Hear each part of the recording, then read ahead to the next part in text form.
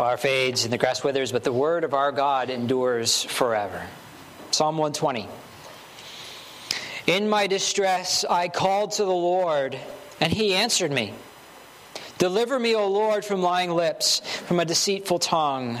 What shall be given to you? What more shall be done to you, you deceitful tongue? Warriors sharp arrows, with glowing coals of the broom tree. Woe to me, that I sojourn in Meshech, that I dwell among the tents of Kedar. Too long have I had my dwelling among those who hate peace.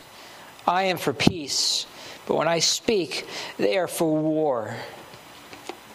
Since the reading of the Lord's word this morning, let's pray and ask him to bless it to us.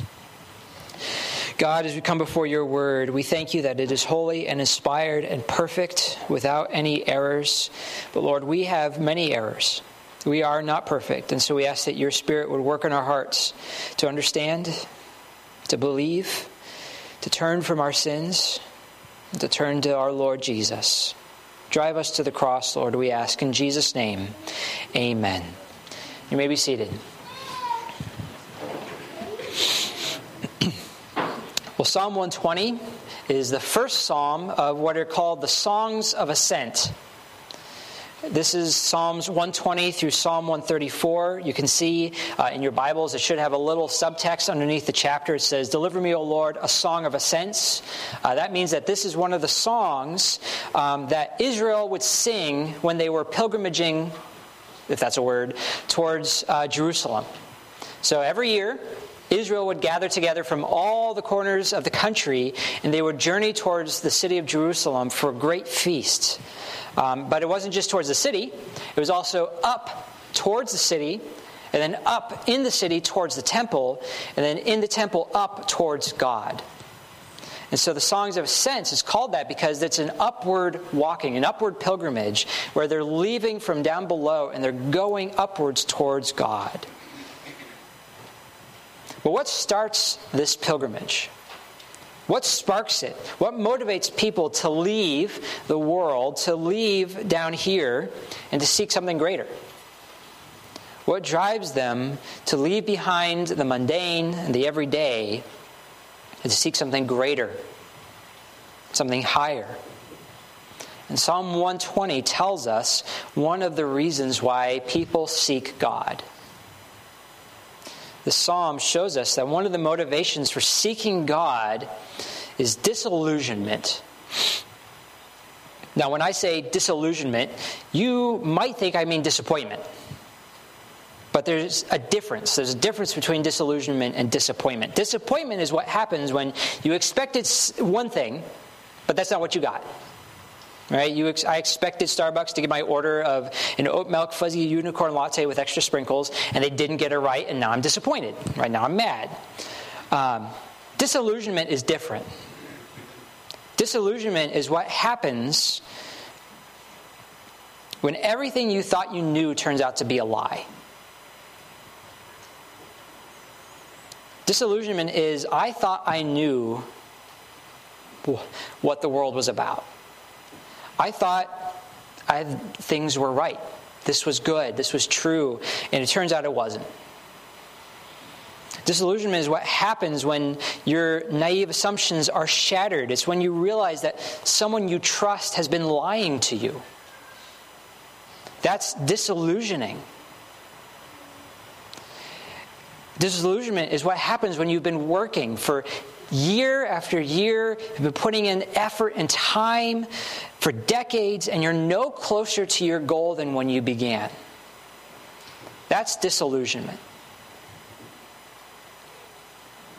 Disillusionment is when your life has fallen apart and everything is upside down and you can't see the way out. Where do you go? Where do you go when someone you trust turns out to be a liar? Where do you go when a leader that you respected turns out to be just as broken and sinful as you are? Where do you go when you've seen behind the curtain of the world and you thought people in general wanted good things, and it turns out the world, it actually wants brokenness and wants war? Where do you go? And this psalm is the prayer of a disillusioned saint. This is the prayer of someone who's been lied to, who's been beat up, who's been stabbed in the back, who's been left for dead. And it begins, "In my distress, I called to the Lord."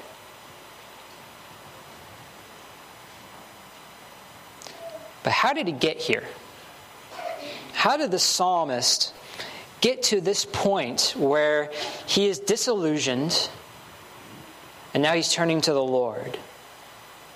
And where are these places, right? He says, "Woe to me that I sojourn in Meshech, that I dwell in the tents of Kedar." Where are these places? Why does he hate living there? That will start to show us why he's disillusioned. And we're not exactly sure where Meshech and Kedar are. Meshech could be in modern-day Turkey, or it could be as far north as Russia. Kedar could have been nomadic tribes to the south of Israel. It could have been in the desert. Basically, we're not entirely sure where they are, but we know they're not Israel. He's saying, I don't live among God's people. I don't live in God's presence. I'm somewhere else. I'm over here in Meshech and over here in Kedar, because that's what it feels like. The point is that he sees himself living in a strange, distant, and hostile place. He's an immigrant in strange lands, far away from where he feels complete. He's not at home. And he's fed up with it. And notice what he's fed up with. Lying lips and deceitful tongue in verse 2. People who hate peace, verse 6. People who love war, verse 7. How did the psalmist get to this point of disillusionment? Because he realized, he peeled back the curtain on the world, and he saw just how messed up it is. He thought he knew how the world worked. And it turns out that it's all a lie. And we don't know what exactly prompted this prayer. For all we know, this could be the prayer of someone who was lied to by a best friend. It could be someone who was cheated on, or who was abused, or who realized that he was pushing for a goal and everything that he was doing was empty and meaningless. Because before we can realize our need for something greater, we first have to realize just how inadequate the world is. Just how little satisfaction there is. And so he opens his prayer in Psalm 2, "Deliver me, O Lord, from lying lips, from a deceitful tongue."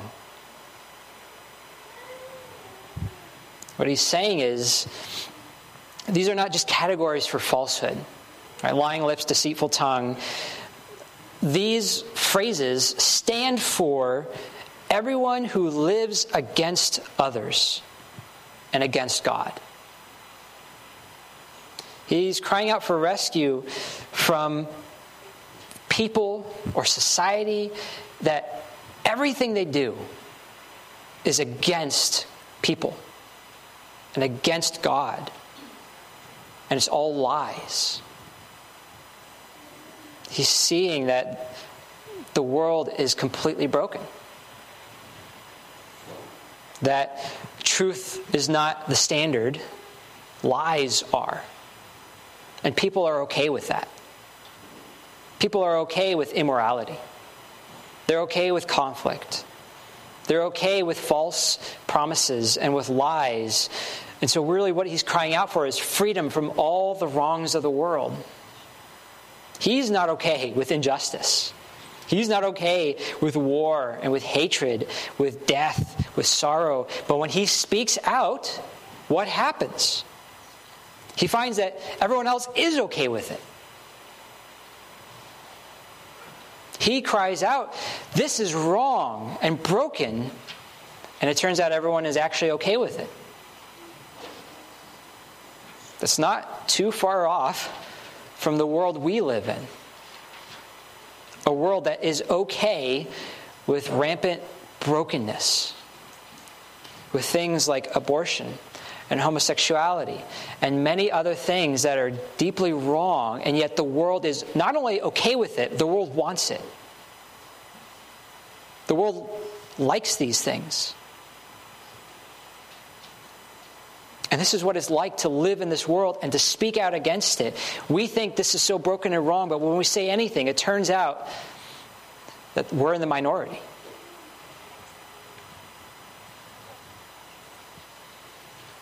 And yet the world claims to want justice. The world claims to want freedom, to want peace. But these are all false promises. And the psalmist, in the face of this reality, calls himself a sojourner. In verse 5, "Woe to me that I sojourn in Meshech, that I dwell among the tents of Kedar." Another way to put this is, he's not home. And where he is at is temporary.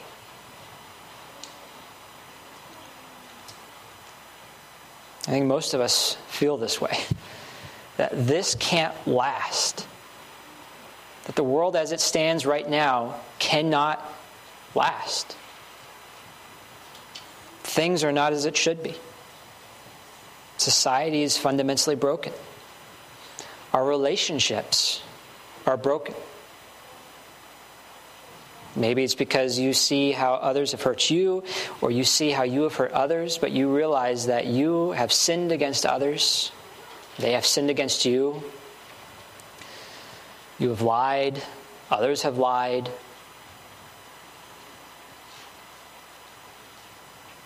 The psalmist's deep realization, the deep point of this passage is not to point out the brokenness of the world. Because if that's all it was, we would be left despairing. We'd be left saying, well, what is there then? If everything is lies and the world is so broken, what's our hope?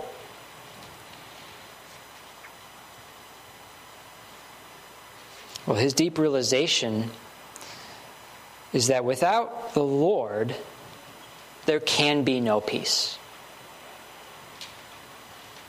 And so in his distress, he goes to God. That's the first step of the Christian's journey. Realizing I am broken. My family is broken. My world is broken. And I have nowhere else to go, no other solution except the Lord. That is the first step that pushes people to walk towards God. It's realizing I don't have anything to give. I have no solutions. I need God. Because only the Lord can answer our distress. He's the only one who has the answers. He's the only one who has the solutions. Because he's the only one who is true. God is truth. God cannot lie. And so notice how the psalmist is not confessing sin. He's turning away from the lies and the deceit of the world, and he's turning away from Meshech and Kedar, and he's turning towards the Lord because he knows truth is found there and nowhere else. Truth is only found in God. And so he wants to be with God. And only by the Lord will he get there. So he calls upon the Lord to deliver him from lying lips and from deceitful tongue, because lies cannot produce peace and joy. Instead, lies bring what verses 3 and 4 talk about, a warrior's sharp arrows with glowing coals of the broom tree. In another place in Scripture, the Lord compares lying and deceitful words to sharp arrows that cut and stab. So there's an irony here. It's ironic that when the lies are spoken, they are sharp arrows, but they get turned back against the person who speaks them. In other words, if you live by lies, you will die by lies.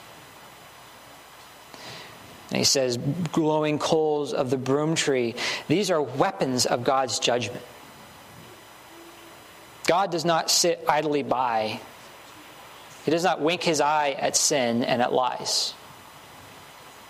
He acts. Sin lies.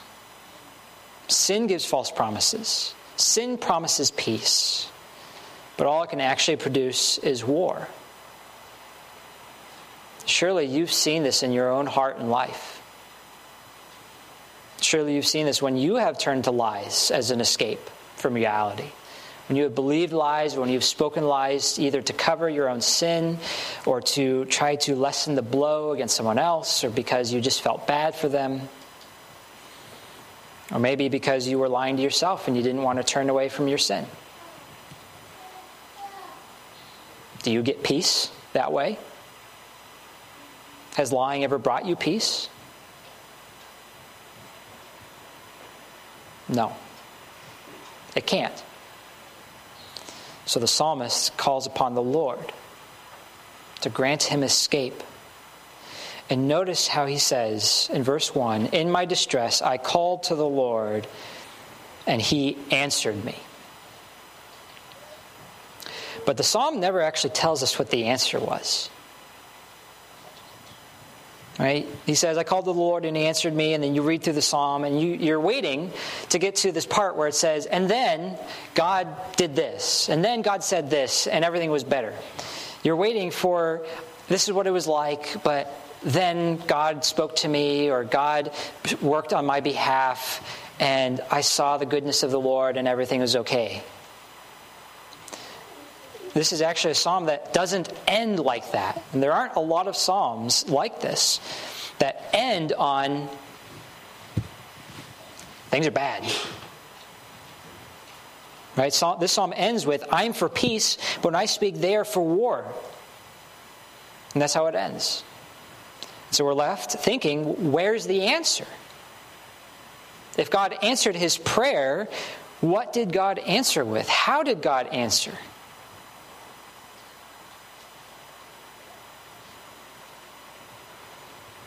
But I think a lot of us can probably relate to this psalm, because how often have you prayed and you've waited for an answer and there hasn't been one? Or so it seems. I think many of us are left wondering after our prayers, did God hear it? Has God answered? Will he answer? We pray and we pray and we call upon God to change our circumstances, but nothing happens. Has God heard? Has he answered? Nothing's changed. But I think the point of the psalm, the point of the fact that we're not told why or how God answered, is to show us that God doesn't always answer by changing our circumstances. We often pray for God to change our circumstances. We often pray that God would take away suffering, that God would take away the pain, the heartbreak, the difficulty. And when he doesn't, we think, well, he hasn't answered me. But the reality is that God does answer. He just doesn't always answer the way that we expect or the way that we want. For the psalmist in Psalm 120, God doesn't answer him by teleporting him out of Meshech and Kedar. He doesn't answer him by repairing all of his relationships. He doesn't answer by making his life a lot better, by making society around him more bearable. But God does answer. And I think he answers in two ways. The first answer is that the distress the psalmist is feeling, the distress itself, is actually a blessing. Because where did that distress drive him? It drove him to God. See, we often think that hard circumstances are God punishing us or God removing his favor from us. But it's actually the opposite. Sometimes God puts hard circumstances in our lives to drive us back to him, so that we would realize we don't have the answers, but God does. and we can go to him. He drives us back to him through hard circumstances. And this is a blessing. So when we pray and we ask God to change our circumstances, we may actually be missing the point. Perhaps we should instead be thankful that he is reminding us where the answer is found. And I think that's the second answer to the prayer, is that the psalmist realizes he has someone to run to. He has a place to go. And it's not in Meshech and Kedar. His peace and security is not going to be found in his spouse or in his friends, in his relationships, in his kids, in his job, in his marriage, in his society. His peace and security are found in God. That is where he will find everything he needs. And when he turns to the Lord, that actually gives him the strength to live in a place like Meshech and Kedar, to love his enemies. Not when he has the strength himself, but when he turns to God, when he turns to the Lord. And when we turn to God, we actually see something incredible. Because Jesus himself, you would think, here's God, right? What was his life like? He was a sojourner who was surrounded by lying people who hate peace. He knows what it's like to be stabbed in the back by someone you love. Jesus knows what it's like to be lied to. He knows what it's like to have pain and heartbreak. He knows what it's like to live in this world, to see the brokenness, and not just the brokenness, but how people love it.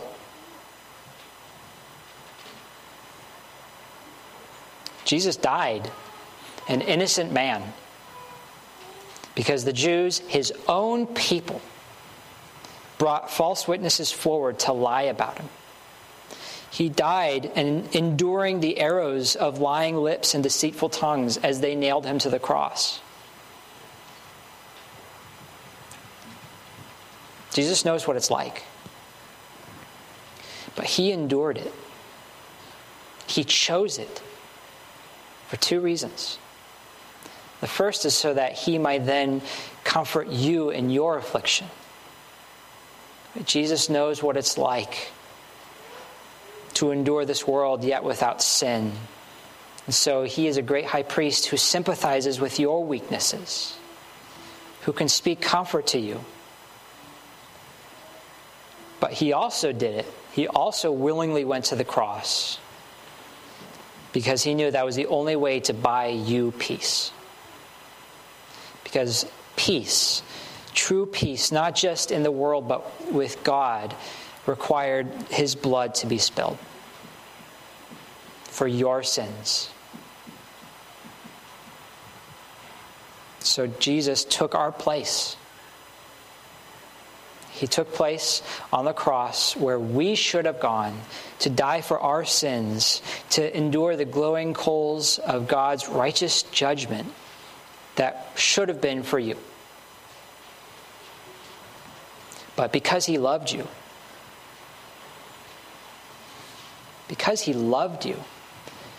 he did it willingly so that your sins can be forgiven, so that you can be cleansed, so that you can now live in freedom,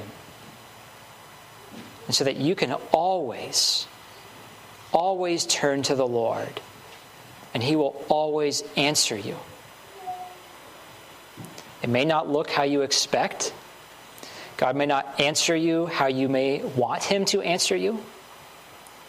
But because Jesus died on the cross, God promises he will always answer your prayers. And in fact, he will always answer you and give you more than what you asked for. It just may not look how you expect or how you want, but it's what's true. So this gives us comfort knowing that we may live right now in Meshech and Kedar, but God promises that He will bring you home. That you are a sojourner, which means it's temporary. The world as it stands today is temporary. There is coming a day when Jesus will return. He will set all things right, and we will dwell with Him forever in peace, in security, in truth, in wholeness. There will be no more pain, no more heartbreak, no more tears. And there will be joy in that morning, and that morning will last forever. And now we get to turn, in case we didn't have certainty that God would do this, we get to turn to the meal before us this morning. And this meal that we're about to enjoy, the Lord's Supper, is God's stamp, His seal on His word. It is His guarantee. Because when we see the meal, when we see the blood, or the body and the blood of Christ in the bread and wine, what we're seeing is Jesus really, truly did die. That is where our security comes from. So this morning we're going to receive the supper as witness to His grace. God, we give You thanks again that You have loved us, You've delivered us, You have answered our prayers. Father, please equip us to love our enemies and to live in this world, to be a light to the nations, that we would have the strength and courage to love one another and keep our eyes not on ourselves, that we would not find our security in our relationships, in our jobs, in our marriages, in our kids, that we would look to Jesus. He is our security, Lord. He is our peace. He is our comfort and our strength. So we pray our prayer in Jesus' name. Amen.